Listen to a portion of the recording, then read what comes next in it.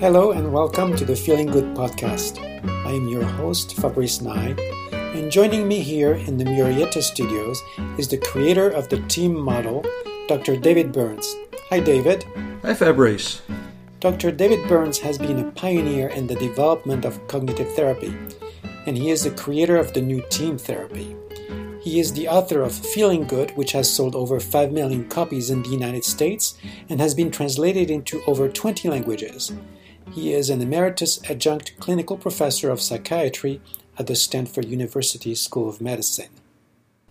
So today we're going to have an episode that's a little bit different, which we call Ask David. And we've received some listeners' questions. And so David is going to answer those questions on the blog, on the podcast. And our first question today is from Bryce. And Bryce writes, I was curious if you would be willing to speak about the concept of identity crisis. How can people in their mid-20s figure out who they are? Granted, I know that identity can change over time, but is there anything concrete that someone can buy into? It seems that at times I'm looking for answers in the wrong places, or that I can't buy into the simplest explanation. The most outlandish and tangentially unrelated solutions seem to make the most sense as the anxiety wants to feed itself. It's like I'm addicted to the search. There's a feeling that whatever is bothering me is something more foreign and complex, and that I'm reckoning with a foreign part of myself that I was unaware of up to this point. How can someone truly find themselves? Do we typically know all the answers already, but are hesitant to accept the easiest answers? So, David, I'm turning this over to you. Yeah. Identity crisis. This is one of my favorite questions, and I think the answer will be quite surprising to the person who wrote in, and hopefully pretty illuminating also. There's, by way of background, there's a technique in team therapy we'll be talking about during the methods section called the hidden emotion technique. Okay. And it's based on the idea that almost all people who struggle with any form of anxiety, 80% of them suffer from excessive niceness. And the niceness actually causes the anxiety. And to prove this, we can't see our listeners right now, but in workshops I often say, put your hand up if you've struggled with some form of anxiety during your life, public speaking anxiety, shyness, phobias, whatever. And 90% of the hands go up. And I say, now keep your hands high in the air while I ask you a second question. How many of you with your hands in the air consider yourselves to be basically nice people? And all the hands stay up, and then I say, that's what I mean. There's 100% correlation between niceness and anxiety. And what that means is that some of us are programmed, and I don't know if it's an abnormality in the brain programming or if it has to do with upbringing, but we think that we're supposed to be nice and please people all the time and not have certain kinds of emotions. Anger would be the most common one, but it could also be something you want that you're not supposed to want, or it could even be a tender feeling like loneliness. Okay. And so when you get that feeling, your body says, I'm not supposed to have this feeling, and you sweep it under the rug. And then you can't even remember what you're upset about, and it turns into some form of anxiety, in this case, worrying about your identity and who you are as a human being, or some such thing. Or it could turn into a phobia or panic attacks or just general chronic worrying or anything like that.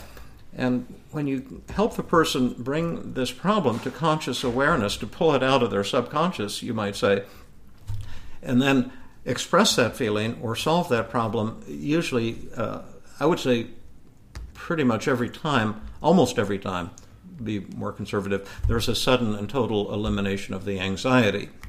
And this is one of 4 types of techniques I use in treating anxiety. And I'll give you a real story about someone who had an identity crisis. Okay. This was a story I heard from Aaron Beck when I was first learning cognitive therapy, and it made a tremendous impact on my thinking, both from a theoretical and practical perspective. He said that he was treating a young woman who came to him. She was a high school senior, and she said that she was having an identity crisis.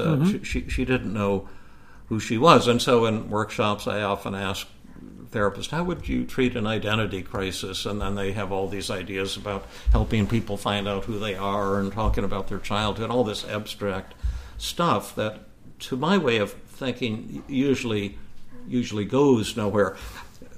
What he did instead was to use the specificity concept that we talked about in the last blog on agenda setting. Yeah. Can you tell me, Joan, the moment when you first began to feel you were having an identity crisis, that you didn't know who you were? And she says, oh, yes, it was 3 weeks ago. They have this class for seniors in high school on psychology, and we were reading some textbook about the stages of human development. And it turns out it's not, just the 3 stages that Freud talked about, but stages all throughout your life. And so I realized I'd done my anal stage and my oral stage and my edible stage. But it said when you're 17 or 18, you have the stage of identity versus role diffusion. Yeah. And you're supposed to find out who you are. And if you can't find out who you are, you go into role diffusion. Well, that panicked me. And I asked the teacher, how do you find out who you are? And he said, well, most people, they kind of know. And he asked for a show of hands, how many of you in the class know who you are? And all the hands went up except for mine. And I started to panic. They were all 17-year-olds? yeah. And there was nothing in the book about how to find out who you are. And I asked the teacher, and he didn't know. And I've been asking people, and I'm just panicky all the time. And so then Dr. Beck asked a very practical question, and this is the hidden emotion question. Was anything going on about that time in your life that was upsetting to you? That's what you want to focus on, some real thing, like were you having trouble with a boyfriend, with your parents, with the class you were struggling with, and she said, well, as a matter of fact, I got 2 very disturbing letters in the mail that day. Oh, what were they? Oh, I got a letter from Harvard. I'd applied to Harvard, and I got a letter from Bryn Mawr College. And I'd applied to Bryn Mawr. And then I asked the people in the audience, what do you think those letters said? And people said, oh, she was rejected or some such thing. But what the letters showed was that she was accepted with a full scholarship at both colleges. Yeah. And then you say, well, why would that be upsetting to her? Well, which one do you think her mother went to? Bryn Mawr. Bryn Mawr, yeah. Which one does she want to go to? Harvard. That's it. You see. So he talked to her about, which college she really wanted to go to, how she might speak to her parents about this. You see, she was nice. She was the class president, first in her class, always giving, and she doesn't think she should upset her parents or cross her parents. She came back the next week. She talked to her parents. Her mother was understanding. She decided to accept the offer from Harvard. And she said she was just fine and ready to terminate therapy. And Dr. Beck said, no, wait a minute, I haven't helped you with your identity crisis yet. And she said, oh, I don't have one of those anymore. Right. So essentially it came down to an issue of specificity. Yes, and that we have real problems. There is no such thing as a human identity. Yeah. There's no such thing as a self. Yeah. That's just pie-in-the-sky abstractions. And if you're worrying about that, you're really upset about something else, and the idea is to find out what's bothering you, express the feelings, solve the problem, and the odds are overwhelming your identity crisis will be a distant memory. Wow, that's amazing. I don't think that I've ever heard anyone talk about identity crisis in such terms. Isn't that cool, though? I think that's cool. I've practiced specificity myself, and I think it's fantastic way to approach what we call problems. Yeah. So our next question here is from Sarah. And Sarah says to you, Is it more wise to change oneself to make a relationship work, or to find someone who loves you for just being the way you are? Yeah. Well, we can kind of answer this one together, and I can only give my point of view on these things. I can't, give the ultimate truth. But to me, the idea that you're going to find someone who loves you the way you are is a little bit, I don't mean to be critical, but on the nonsensical side. I used to treat single people a lot, single men and single women, and a lot of the single men I treated looked crappy. They were decent looking, but they would wear crummy looking clothes. Yeah. And I would send them to a woman who worked at the King of Prussia Mall in Philadelphia at the Bloomingdale's. Her name was Kaneko Finkelstein. She was a Japanese woman married to a Jewish guy. The name stuck with you. Yeah, and she was fantastic on clothing. She's kind of a genius. Mm-hmm. And so I would say, you need to change the way you look. And they say, oh, no, I want a woman to love me the way I am. I'd say, you look like crap. Why should a woman love you the way you are? What kind of woman are you looking for? And they describe this babe with beautiful clothes, and gorgeous looking. And I say, well, women like a man who's attractive too. Sure.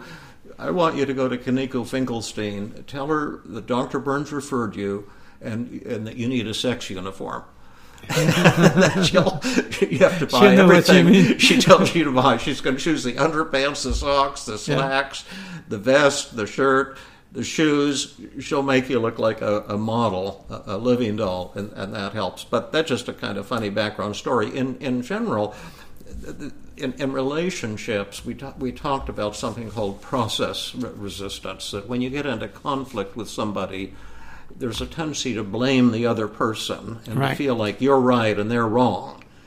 And that blaming is, to my way of thinking, the cause of all relationship problems and world problems as well. We see this going on all over the world. Everyone says, we're right, we're morally superior, you're wrong, you're to blame, you have to change, or we will, get revenge on you. And it happens in marital problems. It happens in friendships and family conflicts. And the solution, instead of blaming others, is to pinpoint your own role in the problem and to focus all of your efforts on changing yourself. And that's what my book, Feeling Good Together, is all about. And so I would say the secret of a loving relationship is to look at yourself. A lot of the mystics have said, examine yourself, look within to find the answer. Yeah. And this is absolutely the case in troubled or loving relationships. We could talk more about this, but that would be the short answer. Maybe you could add a couple thoughts to this one as well, because I know you have a lot of expertise in the clinical work, and we've all had personal experience too with this. I'm also looking at this in a more philosophical way, where we tend to look for unconditional love, except that unconditional love does not exist, and so we're looking for a unicorn. And I think it particularly in the Western, especially American culture. I think that's a little bit different in Europe. But there's like this very romantic vision of what love is supposed to be in the U.S. that really sets us up for failure. Yeah, I've often said, I'm turned on by what you're saying, because I've had many people who came to me clinically who were looking for love, romance, and never once in my practice did it end up with a good result. Yeah, it always ends up on the rocks. That is a kind of an illusion that leads to a lot of pain. And I had this man I was treating. He was kind of a stud, and he kept thinking, he had to have this fantastic babe so he could have this fantastic sex. And then he would find these fantastic babes and have this fantastic sex, and then all of a sudden the relationship would turn sour. Yeah. And what was helpful to him was, how fantastic does the sex have to be between 0 and 100% for you to feel happy and fulfilled? Does it have to be 99? Yeah. Would 88 be good enough? How about 69? There's a good number. 69. but 100% of the time. Yeah, but that was liberating. And then he found a gal who maybe wasn't knocking him off his feet, but they were able to develop a loving, deep relationship that was far more satisfying to him than when he was in pursuit of this romantic idea. Oh, absolutely. I had a teacher who put it this way about unconditional love. He said, "You're a scoundrel, a liar, and a cheat, and I love you. I won't do any business with you, but I love you." Yeah, that's a good one. So in other words, I love you from a distance. I don't have to like you, but I love you. Yeah, right. The one last thing I wanted to say on this, and these are just quick answers. You've got to work at a deeper level on these things to really make an impact on your life. But the other extreme is to blame yourself excessively. That's right. Yeah. And so much that you're depressed.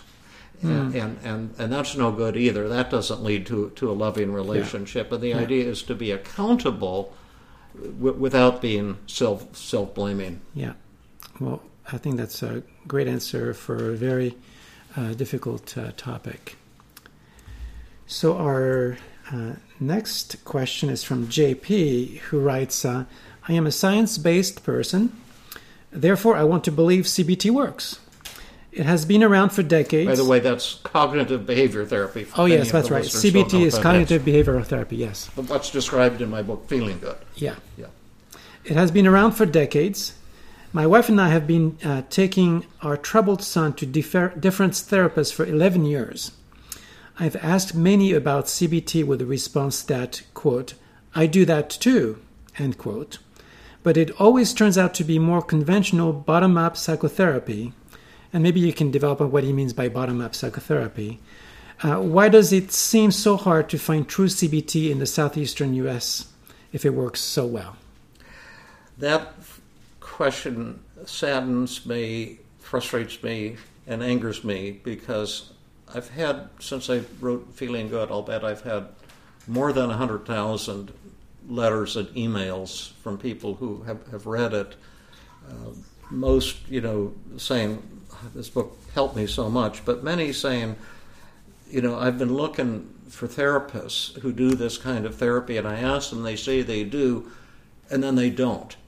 Yeah. And it's just kind of sad to say, I think that most therapy, I'm a bit of a cynic, and so, take this with a grain of salt, but I believe that... I sense that you're going to become politically incorrect right now. Yeah, I'm about to become politically incorrect. I think that most psychotherapy in the United States and probably worldwide as well is kind of schmoozing behind closed doors with the occasional bit of advice thrown in. And it's not helpful to people. There's no science behind it. We're developing, a new form of therapy. First it was cognitive therapy, and now we've taken it to the next level, team therapy, which is like cognitive therapy on steroids, and it is phenomenally effective. And the research on cognitive therapy has shown that it's effective, and team therapy is even more effective. Although we don't have the research yet because it's brand new, but it's much more powerful than cognitive therapy. But learning it takes tremendous training and effort. And the therapists have to measure the effectiveness of each session. We measure patients before the session begins and at the end of the session. Yeah. And we can see immediately how much the patient's improved or not improved. They give us empathy feedback with a very sensitive scales. We've talked about this. And it takes courage on the part of the therapist even to use these scales because most discover their patients are not improving much, and their empathy isn't good, their technique isn't good. But if you have the courage as a therapist to do that and to get in training, we've got online groups, there's a lot of resources on my website, you can learn these new tools. But I think even the training in the United States for psychotherapy is very poor. As a resident, I was just told to let my patients talk. That's what we were supposed to do. And I never saw them getting better. And there was no measurement. There wasn't even any idea that the patients are supposed to get better. You just kind of talk. You talk about their childhood. They express feelings. and it's not to my way of thinking valid or meaningful treatment. I think we need an overhaul, a complete overhaul of our whole approach to psychotherapy in the United States and worldwide, as well as the training of therapists. You don't think that this is maybe a version of being empathic, and we've seen that empathy is actually useful sometimes, but you don't think that is... Well, there's two things. First of all, my research, which I published in top journals like Journal of Consulting and Clinical Psychology, shows that empathy does have a causal effect on recovery from depression, but it's a small causal effect. It's not huge. And in addition, the therapists who think they're being empathic, actually their empathy skills are not very good. When we've done surveys of clinicians in clinical practice and have them use my empathy scale for the first time, most of them get failing grades from almost every patient, almost every session. So even there, the therapists generally, are not doing a great job. And even if they were doing a great job on empathy, you need far more skills, far more training to be able to bring about recovery for patients, a complete elimination of symptoms. And now we're beginning to experience high-speed elimination of symptoms. I've been working, and I don't want to promote this too heavily because it's going more slowly because I don't have any funding for it or any much programming help, but I've been developing in my head an electronic version of cognitive therapy and team therapy, and I have a programmer helping me with a little bit. And I'm hoping to get a jump start on that thing because I believe, there's research on my book, Feeling Good, that shows it's really as effective as face-to-face psychotherapy or the use of antidepressant drugs. Just if someone's depressed and you give them a copy of Feeling Good, there's a 65% likelihood they'll be dramatically improved or completely recovered within 4 weeks. And I know I can create an electronic version of it. It's not just reading, but an actual electronic therapist who interacts back and forth with questions, And then we could make these tremendous tools available for people all over the world. Right. And I believe that type of intervention will prove to be more effective for many people even than a human therapist, and of course very inexpensive. Yeah, that makes perfect sense. It's like the therapy version of the Khan Academy. Yeah. But in the meanwhile, if someone is looking, there are some resources on my website for referrals, and you might find a good cognitive therapist there or one of the new team therapists. I found the link on my site to the referrals for cognitive therapists was incorrect, and I just corrected that today, as a matter of fact. But essentially, your answer to the question of why it's hard to find true CBT therapists is because it takes a lot of courage to be a real true CBT therapist. Yeah. And the last thing is that a lot of the therapists, it's fashionable to call themselves cognitive. When I wrote Feeling Good, there were only 5 or 6 cognitive therapists in the world. It was unknown. Now, in part because of that book, as well as the efforts of many, many people, it's become probably the most widely practiced form of therapy in the world. Sometimes insurance companies insist on it. And so it becomes fashionable now to call yourself a cognitive therapist when you really aren't. People say, "Oh, I do that too. I talk about cognitions. I talk about thoughts," but they don't have the slightest notion of how to use these techniques. Because they want to say they're evidence-based and so on. Yeah. Well, that was a very interesting session today. I think that was a little bit more diverse and maybe more entertaining than what we've done in other podcasts, but I very much enjoyed this one. So I think we'll have to do an Ask David again. I really encourage our listeners to go to the blog page on feelinggood.com and put in their questions and comments so that we can respond to people as they ask them. So, well, thank you for this, David. Thank you. This is great. This has been another episode of the Feeling Good podcast. For more information, visit Dr. Burns' website at feelinggood.com, where you will find the show notes for this podcast under the blog page, and where you can leave your comments and questions. The website has an abundance of resources for therapists as well as non-therapists, including books, workshops, a list of online training groups around the world, and much more. Theme music is Gypsy Jazz in Paris, 1935, composed and performed by Brett Van Donsel. I am your host, Fabrice Nye, and I invite you to join us next time for another episode of the Feeling Good podcast.